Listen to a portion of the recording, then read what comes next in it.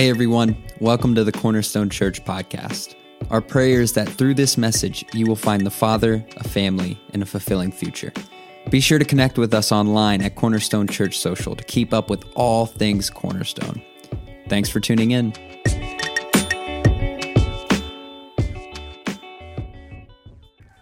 Man, it's so great to be together again, getting ready to worship with each other wherever you're at. Hello to all of our home churches. So great to have you joining us today, and to just everybody, wherever you're at, wherever you're watching, even if you're watching by yourself. So excited to have you here with us today as we continue our series, How to Survive a Horror Movie. I hope you've been enjoying this series. I hope that God's been speaking to you through it. I hope that you've seen new ways that we can kind of get through the tough moments in life as we've been studying this together. I got to tell you, I've been having fun. I've been able to watch Fear Fest on AMC and call it sermon prep. That's pretty, that's pretty cool. Like, honey, can you go take the kids away? I'm trying to get into the Word and study right now while Halloween is on TV.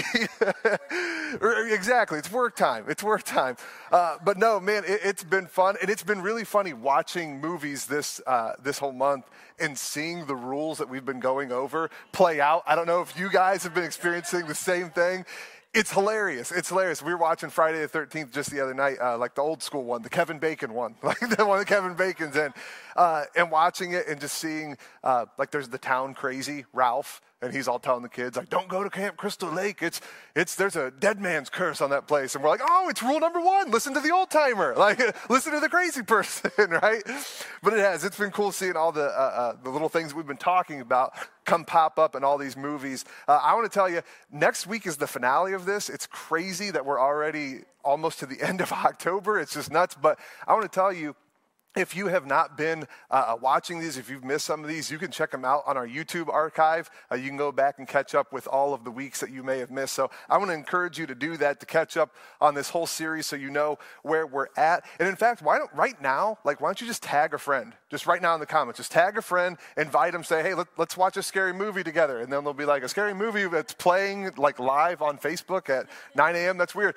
Just go ahead and do it, right? Just go ahead and do it. Invite someone to come and join you. See who comes and joins in on this. And speaking of inviting people, be inviting people. I know you just heard that, but man, be inviting people. Don't hold what God is doing in your life through Cornerstone to yourself.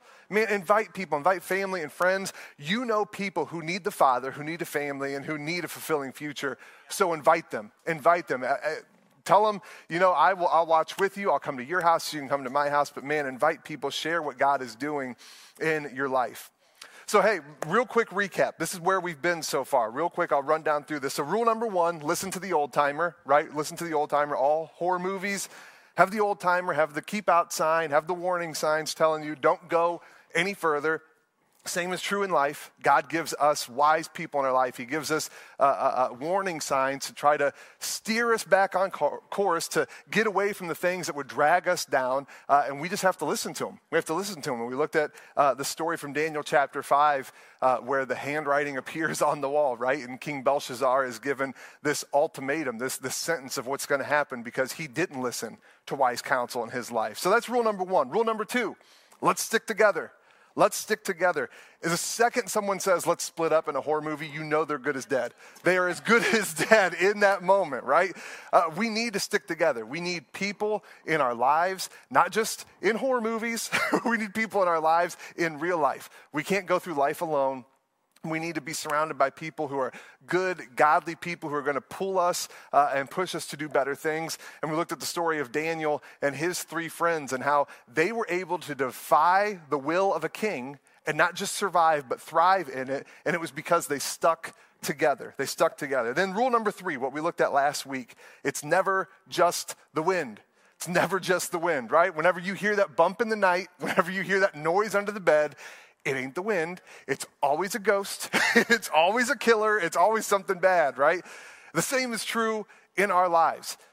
We don't get anywhere. We don't get bonus points by acting like our situations that are scary aren't scary.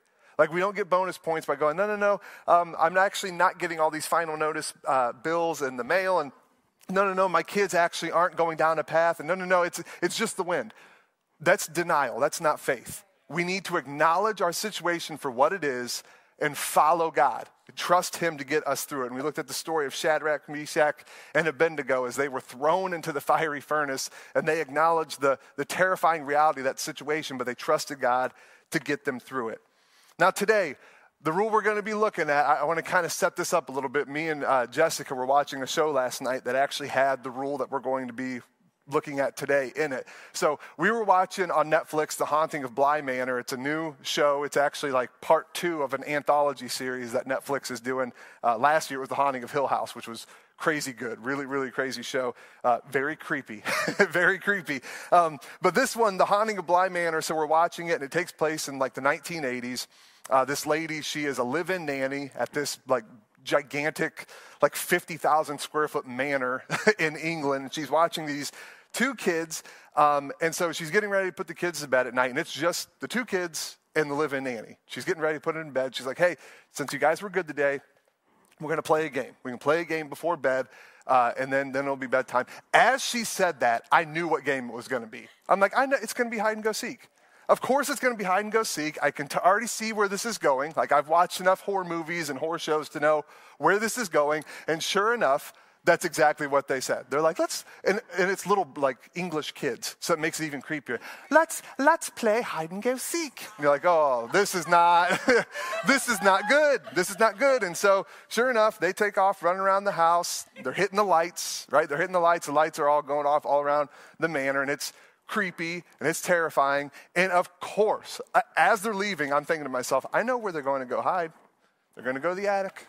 They're going to the attic. I can guarantee it. They're not going to go to the kitchen or the bathroom or the living room. They're going to go to the attic. Sure enough, little girl goes up in the attic. It's like the creepiest looking room in the house. There's cobwebs everywhere. You think you see ghosts in the background and stuff. I'm like, of course she went to the attic, because that is, it's horror movies, right? That's exactly what they do. They go to the attic. And that is today's rule. Rule number 4. You want to survive a horror movie, avoid the attic. Like, it just, don't go there. Don't go. Avoid the attic. Avoid the attic. I have got to say, I have yet to see a horror movie that has a like good attic scene. There's horror movies where they'll build up the exposition and they'll be like a scene by the bathroom or by the living room or a bedroom. There's never one where they're just building up the exposition in the attic. It's always something scary going down in the attic. Every horror movie I've ever seen. Basements too. Basements and attics are kind of like the same thing, but I'm a pastor and I like alliteration, so avoid the attic sounds better than avoid the basement. So we're going to roll with the attic, all right? We're just going to roll with the attic. It sounds better. But one other thing that's funny about it too is, so supernatural horror movies and like more physical killer horror movies, this is one thing they have in common. Now they can be very different, right? You have your movies like Halloween with Michael, and you have Friday the 13th with Jason, and these are like real physical people. And then you have, your supernatural ones with ghosts or demons or ghouls or something like that. But where they both meet in the middle, if you have like a big Venn diagram of different kinds of scary movies, all of them, the attic is bad news. It doesn't matter what kind of scary movie you're watching, the attic is always bad. Like, it's just always bad. You always want to avoid the attic. Even, I'm just going to wager this. Who today, watching right now, whenever you're coming up the basement or you're coming down from the attic, you still kind of do a quick little run up or down the steps, right? Like, come on, admit it, put it in the chat, be like, yep, sheepishly put that hand up, be like, yeah, that's me. I still will, kind of get ready to head on down and flick the light and then like get up as quickly as you can and play all cool, like, oh yeah, just trying to get my steps in. That's all. Just trying to get my steps in for the day.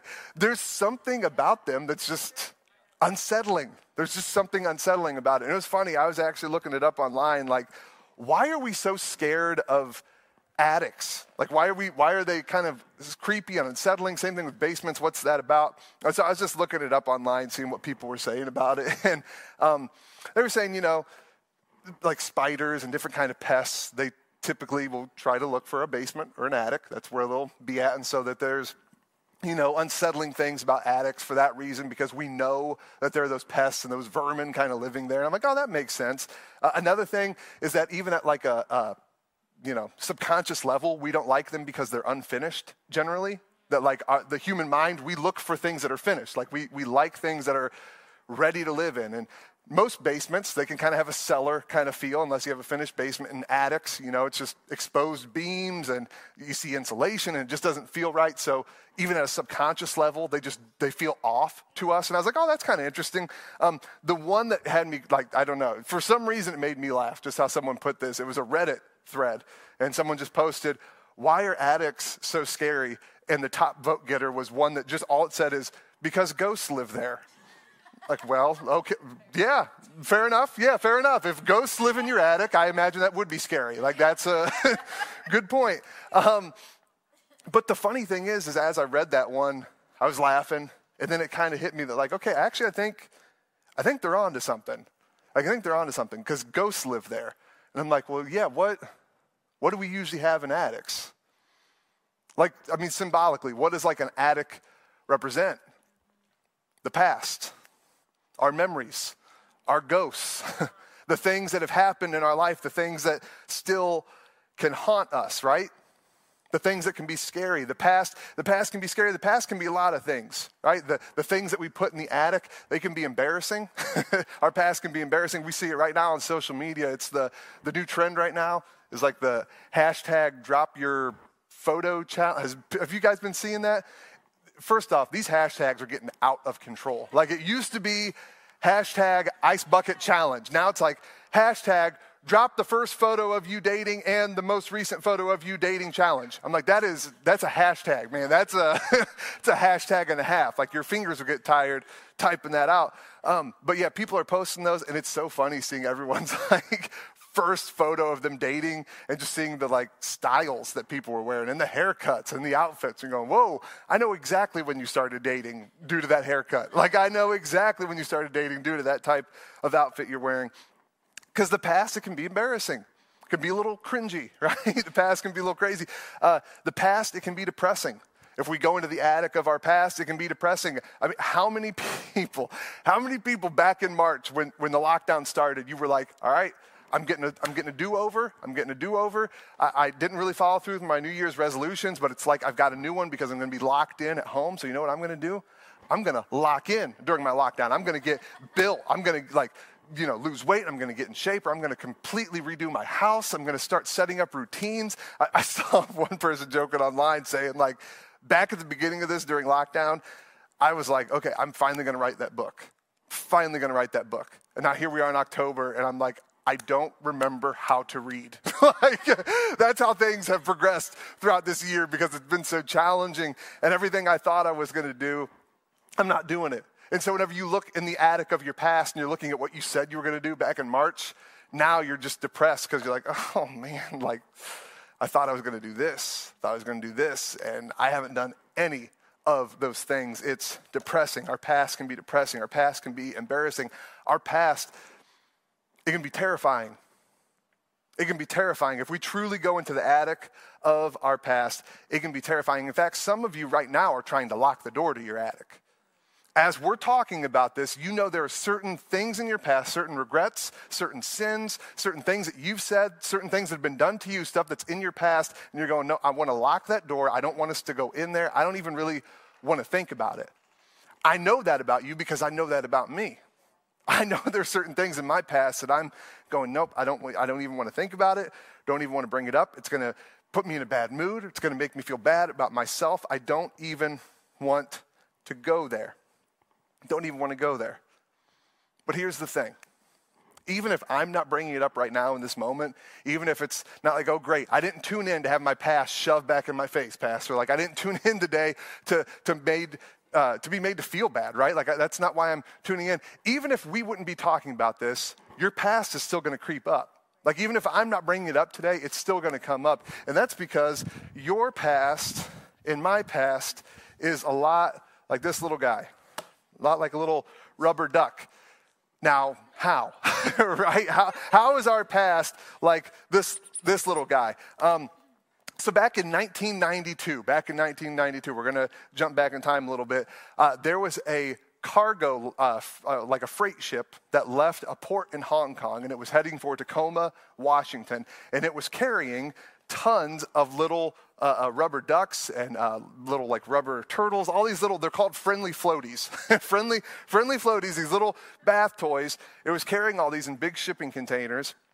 And so the ship is coming across the ocean just as it passed the international date line in the Pacific Ocean. It's just passed over there. A storm started to hit, and it actually knocked 2 shipping containers into the ocean. Now, the 2 containers, probably just from the storm and the waves and hitting each other, they actually opened up, and all these boxes containing these little guys, they started to dissolve in the water because, I mean, it's rough seawater with salt and, just waves, and it's just cardboard. So it pretty much just ate through that, completely destroyed the boxes. So all these little guys suddenly are thrust out into the open sea. And not like 1 or 2, try 28,000. 28,000 of these little things back in 1992 just spread out across the Pacific Ocean. Now, about 10 months after that happened, these little guys started popping up in places in Alaska, like on the beach. They had put out a notice. A guy who's studying currents in the ocean was like, hey, this is perfect. Like the most we ever get to put down is like 500 to 1,000 of these kind of bottles that we trace. This is amazing. We can see how currents work from where these things end up. And so they put out alerts, and people were like, okay, we'll look for them. And sure enough, 10 months after that crash, these things start popping up in Alaska. But here's what's really nuts. They all didn't make it to shore back in 1992. They were finding these stinking things in 2007. 2007, these were still washing up, and they went all over the place. They weren't just on the west coast of the United States or over in China or Australia, somewhere over there in the Pacific. They were finding these things on the East Coast. On the East Coast, meaning they found some of these that traversed over near around the Arctic Circle. Some of them went right over where the Titanic sank. Like, these things were all over the place. Some of them were frozen, going through the Arctic areas. It's crazy the path that these things made over that period of time. And the funny thing is the researcher who was studying this and looking at the currents, he's like, okay, that's probably it. We probably won't get another one. And then another one popped up. Oh, okay, more rubber ducks, another one, and then another one, and then a couple months, and then another one, and then a couple months, and then another one. These things just wouldn't stop. They just kept coming back. Does that sound familiar? That's your past. That's my past. Every time you think, all right, that's it. It's done. No more. No more. Another one pops up. It pops up again, and it pops up again, and it pops up again. And that is us with our past. We think we've locked the attic door. We think we're good, that all the bad stuff is in there, but then something happens. We sin again. We make a mistake again. We struggle again, and suddenly we find ourselves back in the attic, and we're like, is it ever going to stop? Are these ever going to stop washing up on shore? Am I ever going to stop screwing up? Are things ever going to get better? You see, the attic has a high body count. All you got to do is watch a horror movie and know if someone goes to a bathroom or someone goes to an attic, they're about to die. Those are the two spots, right? The attic has a high body count, and that is true in our life. The attic has a high body count.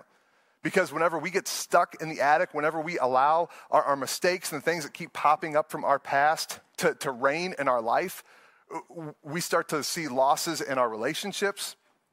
We see losses all over the place. We see losses in our relationships, the way that we connect with people. We start to see losses all over the place because the attic has a high body count. We can't live there. We can't live there. The attic was not designed for us to stay. If we stay in the attic, if we stay with these things from our past, if we try to live there, we will become a ghost. So consumed and so haunted by what we've done and how we've let God down and how we've let people down, we will become a shell of who we're supposed to be. We can't live there. We can't live there. And today what we're going to be doing is getting some advice from kind of an unlikely source, King Nebuchadnezzar. If you've been following with us, you've heard that name. You know that name because King Nebuchadnezzar, he's popped up numerous times as we've been studying the book of Daniel. And today we're going to be studying from Daniel chapter 4, and again, getting some advice from King Nebuchadnezzar's life. Now, If you were with us last week, you know that we talked about the account of King Nebuchadnezzar throwing Shadrach, Meshach, and Abednego, these followers of God, throwing them into the fiery furnace because they wouldn't worship this image of gold that he had set up. So that story happened, and then the one that we're reading today, the very next chapter, chapter 4, that takes place about 25 to 30 years after the events of last week. So the fiery furnace happened, and then 25 to 30 years later, we're going to be reading this event from Daniel chapter 4. So let me give just a little short background. So what happens in chapter 4 is King Nebuchadnezzar, he has this vision, he has this dream that God's given him, and he doesn't know what to make of it. All he knows is that it freaked him out. He can't quite understand what's going on, but he knows that it's nothing good. And so King Nebuchadnezzar, he consults with some of his advisors, and then he brings in his best one, right? Daniel, the man who's been serving him now for multiple decades and advising him. And so he talks to Daniel, and he's like, Daniel, I don't know what this is.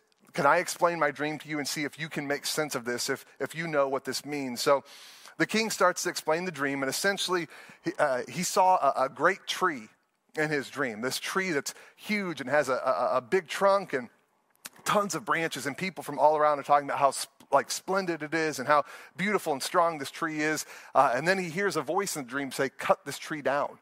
Cut this tree down. So the tree is cut down. It's just completely destroyed. And the king's like, I don't know what to make of this. What is this? What does this mean? What is it saying? And Daniel responds to him, and Daniel's like, look, king, I wish I could tell you that this tree is your enemies.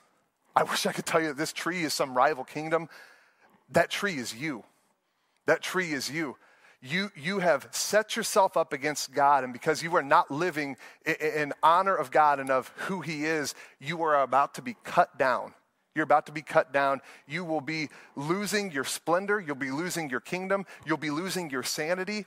And you will be like this for 7 years, until you are able to acknowledge God for who he is and start following him rather than building yourself up. So King Nebuchadnezzar hears this, hears what Daniel says, and then just goes on living his life how he has for a full 12 months after the interpretation of that dream. And that's where we pick up in verse 33. This is what it says. Immediately, what had been said about Nebuchadnezzar was fulfilled. He was driven away from the people, and he ate grass like the ox. His body was drenched with the dew of heaven until his hair grew like the feathers of an eagle and his nails like the claws of a bird. Now, this is crazy because this will show you the accuracy of Scripture and how what we believe is not just, just blind faith. There's actual stuff that is rooted in history in Scripture. And so for Nebuchadnezzar, 7 years of being insane and 7 years of having his mind pretty much gone, we actually know from extra biblical sources from history that there's a period of time in Nebuchadnezzar's history from about the year 582 BC to 575 BC, a 7-year period where there's no military campaigns that he launched. There's no real evidence of what he did. What did Scripture say? For 7 years, you will be cut down. For 7 years, you will be losing the splendor and the kingdom that you had. And so it's kind of interesting that in the king's annuals, he's not recording what he did for 7 years. Crazy. And then even the condition that he has, there's actually a condition, I don't know if I'm saying this right, boanthropy. This is an actual medical condition that people today still have, where they start to lose their mind in certain ways that resembles acting like a wild animal. And that's exactly what we see from King Nebuchadnezzar. He lets his hair grow. He lets his nails grow. He just completely has lost his mind at this moment. And that's because Nebuchadnezzar, he ignored rule number one. He ignored rule number one. Listen to the old timer, listen to counsel, listen to warning, and he ignored it. He ignored what Daniel said. He ignored Daniel's warning, and he is now facing the consequences of it. He is thrust into a horror movie moment. This moment where he sees himself losing his mind. He sees his body becoming almost like an animal. Obviously not literal feathers or not literal claws, but his body just becoming so disfigured from the lack of care that he is becoming a shell of who he used to be. Terrifying moment for the king. This is what it says, though, at the end of the 7 years. At the end of the 7 years, verse 34. At the end of that time, I, Nebuchadnezzar, raised my eyes toward heaven, and my sanity was restored. My sanity was restored. So King Nebuchadnezzar, he finally has this moment where he's humbled. After 7 years, turns his eyes toward heaven, he's humbled. He acknowledges God's sovereignty and that God reigns supreme, not him, right? He finally acknowledges this. And then the very next verse, this is how it starts with these two words. Then I. So I, Nebuchadnezzar, raised my eyes toward heaven. My sanity was restored. Then I. Now this is, to me, this is the pivotal moment for Nebuchadnezzar. What is he going to, then you what? Then you what? This is a pivotal moment for the king. And that's because in this moment, he has his sanity restored and he is finally face to face and recognizing his failure. He is face to face with the ways that he had failed, with the ways that he had not come through, with the ways that he had not trusted God. I mean, in all honesty, he was face to face with the failures of his past because his sanity comes back. He sees his long nails. He smells himself. He sees the long hair. He sees all of this because I rejected God. I didn't listen to him. And for 7 years, almost a decade of my life, I have wasted it walking away from God and what he wanted from my life. And honestly, I think Nebuchadnezzar is probably thinking even further into his past, even not just those 7 years. He's even going farther back going, man, how bad have I screwed up? I mean, whenever these guys from Israel first came here, I tried to force them to eat food that we had dedicated to our gods. They said no. I was wrong. I should have listened to them. And then I tried to force them under penalty of death to serve a false god. They don't do it. I throw them in a furnace. They come out unscathed. I still haven't learned from that. And then here I am for 7 years living in open rebellion to God. What am I doing? What am I doing? He's looking at his past. He's looking at his attic and realizing how many times he had gotten it wrong, how many times he had ignored what he should have done. It would have been tempting for Nebuchadnezzar to stay in the attic, for his then I to be, then I wallowed in self-pity. Once I had my sanity restored, this sounds familiar to me. Then I felt ashamed and unworthy. Then I avoided talking to God. Then I stopped going to church. Those sound familiar to me. I don't know, does that sound familiar to you? Does that sound familiar to you? Ashamed, unworthy. Those are the cries that you hear from the attic. The cries that you hear from your past. Those are the cries of the ghosts of the attic that say, I'm ashamed, I'm unworthy. No, I don't even want to pray because if I pray, I feel like I'm not worthy to even talk to God. No, I don't even want to listen to worship music. Turn it to something else because it's going to make me feel bad about myself. No, I don't even want to go to church. I don't want to see those people because I know they're going to judge me and I know they're going to feel a certain way about me because of where I've been, because of what's in my attic. Does this sound familiar? It does to me.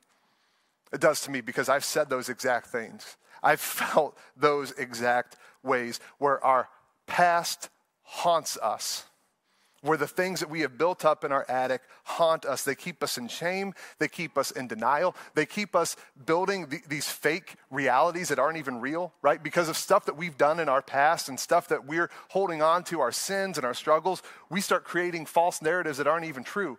We think, oh, so-and-so is going to think this about me. Oh, they're going to think this. Oh, God isn't going to be able to use me anymore. God isn't going to be able to love me. And we're building these fake realities because of what lies in our attic. Our past haunts us.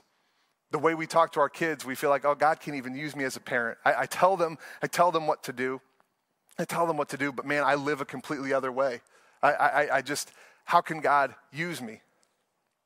Man, God's given me so many opportunities. He's given me so many opportunities to do good things, and he's given me opportunities with people at work, and I just blend in. You couldn't tell I'm a Christian there. And God's given me opportunities with other people, with people in our neighborhood, and he's given me so many different skills and talents, and I feel like I've just wasted them all. I've just blown opportunity after opportunity. We believe our past, the things that lie in the attic, disqualify us. That there's no way God can use me. There's no way God can love me. There's no way God's people can truly love me. There's no way the church, if they really knew who I was, that they would be able to accept me. So how do we get out? How do we get out? Because if I'm like Nebuchadnezzar and I realize I've just wasted 7 years and I've just been in open rebellion to God and who he is, and I've done this for so long and I've built up all these regrets and all this stuff that's now in my attic, it's very easy for me to say, you know what, I'll just stay in the attic because that's where I belong. That's where I belong. God, I'm not worthy. God, I'm not worthy. I don't even want to be around your people. I already feel bad enough about myself. I already feel bad enough about myself because of my past. I just will stay in the attic. That's what I deserve. So what did Nebuchadnezzar say? What was his then I? This is what Scripture tells us. Then I, verse 34, praised the Most High. Then I praised the Most High. I honored and glorified him who lives forever. His dominion is an eternal dominion. His kingdom endures from generation to generation. Verse 36, at the same time that my sanity was restored, my honor and splendor were returned to me for the glory of my kingdom. My advisors and nobles sought me out, and I was restored to my throne and became even greater than before. Then I praised. Then I praised. Absolutely. Then I praised. I glorified God. I honored God. You see, what Nebuchadnezzar understood, and man, this is so important. He understood we need to forget our past regrets and focus on our present reality. Forget your past regrets. Focus on your present reality. And what is your present reality? God is with you. God is with you. God is with you. Not only is he with you, he was with you. Even when you were in the attic, even when you were building up those regrets and those mistakes, he was with you even then. Forget your past regrets.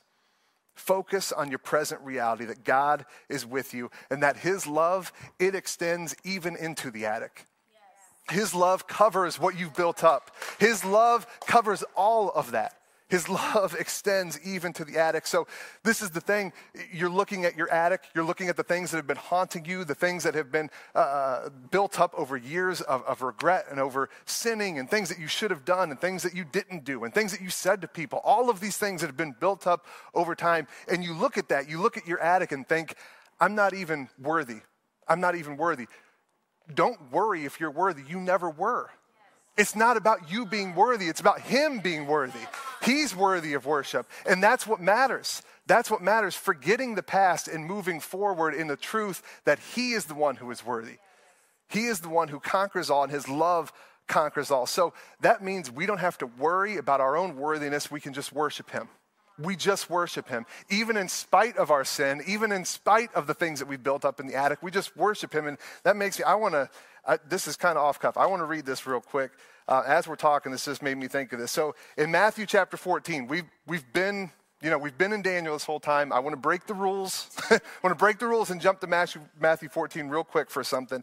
Because I think this is just so true and it ties in exactly with what we're talking about. So in Matthew 14, we have a story of Jesus walking on the water, one of the most famous in all of Scripture. Jesus walks on the water. And what happens is Jesus is walking on the water. Scripture tells us his disciples are in a boat. They're in a boat out on the lake. They see someone walking on the water, and it sounds like something right out of a horror movie, right? This is what Scripture says. Shortly before dawn, Jesus went out to them walking on the lake. This is Matthew 14, verse 25. When the disciples saw him walking on the lake, they were terrified. It's a ghost, they said, and cried out in fear. Verse 27, but Jesus immediately said to them, take courage, it is I, don't be afraid. Verse 28, Lord, if it's you, Peter replied, tell me to come out to you on the water. Come, Jesus said. Then Peter got down out of the boat, walked on the water, and came toward Jesus. But when he saw the wind, he was afraid. And beginning to sink, he cried out, Lord, save me. Immediately, Jesus reached out his hand and caught him. You of little faith, Jesus said, why did you doubt? And here's the key. If you've kind of been paying attention, look, we know how it is at home. We think, it's like the meme going around online. We think that whenever you're at home worshiping, that you're standing and you're praising with us. And whenever I'm preaching, you're sitting there with your notes all taken. We know you're very well could just be sitting back on your couch right now or on your phone. If that's been you and you've kind of been listening, I want to tell you right now, turn up the volume because this is what you need to focus on. This is what you need to listen on. So here we go. Verse 32. And when they climbed into the boat, Jesus and Peter, when they climbed into the boat, the wind died down. Then those who were in the boat worshiped Jesus, saying, "Truly you are the Son of God." Do you pick up on that? Does anything there stand out to you? Then those who were in the boat, so people in the boat, James, John, Andrew, Philip, Thomas, the disciples, they're all there. Who else is in the boat though? Peter. Then those who were in the boat, including Peter, began to worship him. That means Peter, soaking wet in his failure, soaking wet, drenched in the disappointment of not believing in Jesus just seconds ago, is worshiping Jesus. How easy would it have been for Peter, once they got in the boat and everyone else is going, whoa, this guy's different. Jesus, this guy really is the Son of God. How easy would it have been for Peter to go, no, you guys worship him. I'm not even worthy. Did you guys just see that? Did you see what I did? I didn't believe in him. We were walking on water and I doubted him. No, you guys can worship him. But Peter, in that moment, started worshiping while he was wet. Even in the midst of his disappointment, in the midst of his failure, in the midst of his past, where he had just let Jesus down, he worshiped him. That's because Peter understands what Nebuchadnezzar understands that we need to understand. The past is past. The past is past. There's literally only two places that we can ever go: the present and the future. There's a reason we can't go to the past. We don't need to. There's no reason to. We never need to go into our past. We don't need to go back there. The past is past for a reason. Peter knew that.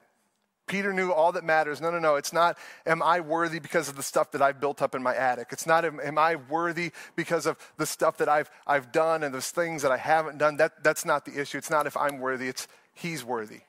And so I'm going to focus on him, and I'm going to forget the stuff in my attic. I'm not going to live there anymore. With Jesus' help, I'm locking the door, and we're leaving that room, and I'm not going back. The past is past. The past is over. This is how it concludes in Daniel 4:37. Now I, Nebuchadnezzar, praise and exalt and glorify the King of heaven, because everything he does is right, and all of his ways are just. And those who walk in pride, he is able to humble. Those who walk in pride, he is able to humble. I love that. Nebuchadnezzar says, now I praise. Now I praise God. Yeah, I may have not gotten it all right in the past. In fact, I know I didn't. In fact, I know I've screwed up. In fact, I know that I have messed up so many times and I've fallen short and I haven't done what I'm supposed to do, and I squandered opportunities that God has given me, and I've squandered the potential that he's put inside of me and the purpose that he created me for. I've not always lived up to it. I know that. I know that's my past. I know that's what I've built up in my attic. But now I am choosing to trust and to worship Jesus. But now I am making that decision. That's the decision that Peter made. That's the decision that Nebuchadnezzar made, and that's the decision that we can make to now praise God. No matter what your past has been, no matter what you've done, you can make that decision today to avoid the attic, to lock that door, to hand it over to Jesus and say, I'm not going back. I'm not going back. I'm not going to judge myself based off of what's in my attic. I'm going to judge myself based off of who you say I am, Jesus. And I'm trusting you in that moment. I'm trusting you with it. I want to let you know wherever you're at, whatever you have been through, whatever you have done, whatever is in your past is over. Your past is over. It does not hold you down anymore. It does not define you anymore. It doesn't get to tell you who you are. Jesus is the only one who can do that. Jesus is the only one who gets to tell you who you are. And you're not defined by those things. So whatever is in your attic, let it die. Let it die. It does not hold anything on you anymore. Your past is over. You can become something new by following Jesus. I want to encourage you to make that decision today. Make that decision to follow Jesus, to trust him with your past, and to follow him today, right here, right now, and every day going forward into your future, and you will not be able to recognize your life. I promise you, you will become a new creation not even remotely defined by your past anymore. Well, that's all for this week. Thanks again for joining us. If you'd like to contact us or find out more about our ministry, head over to our website at cornerstonechurch.info. Have a great week.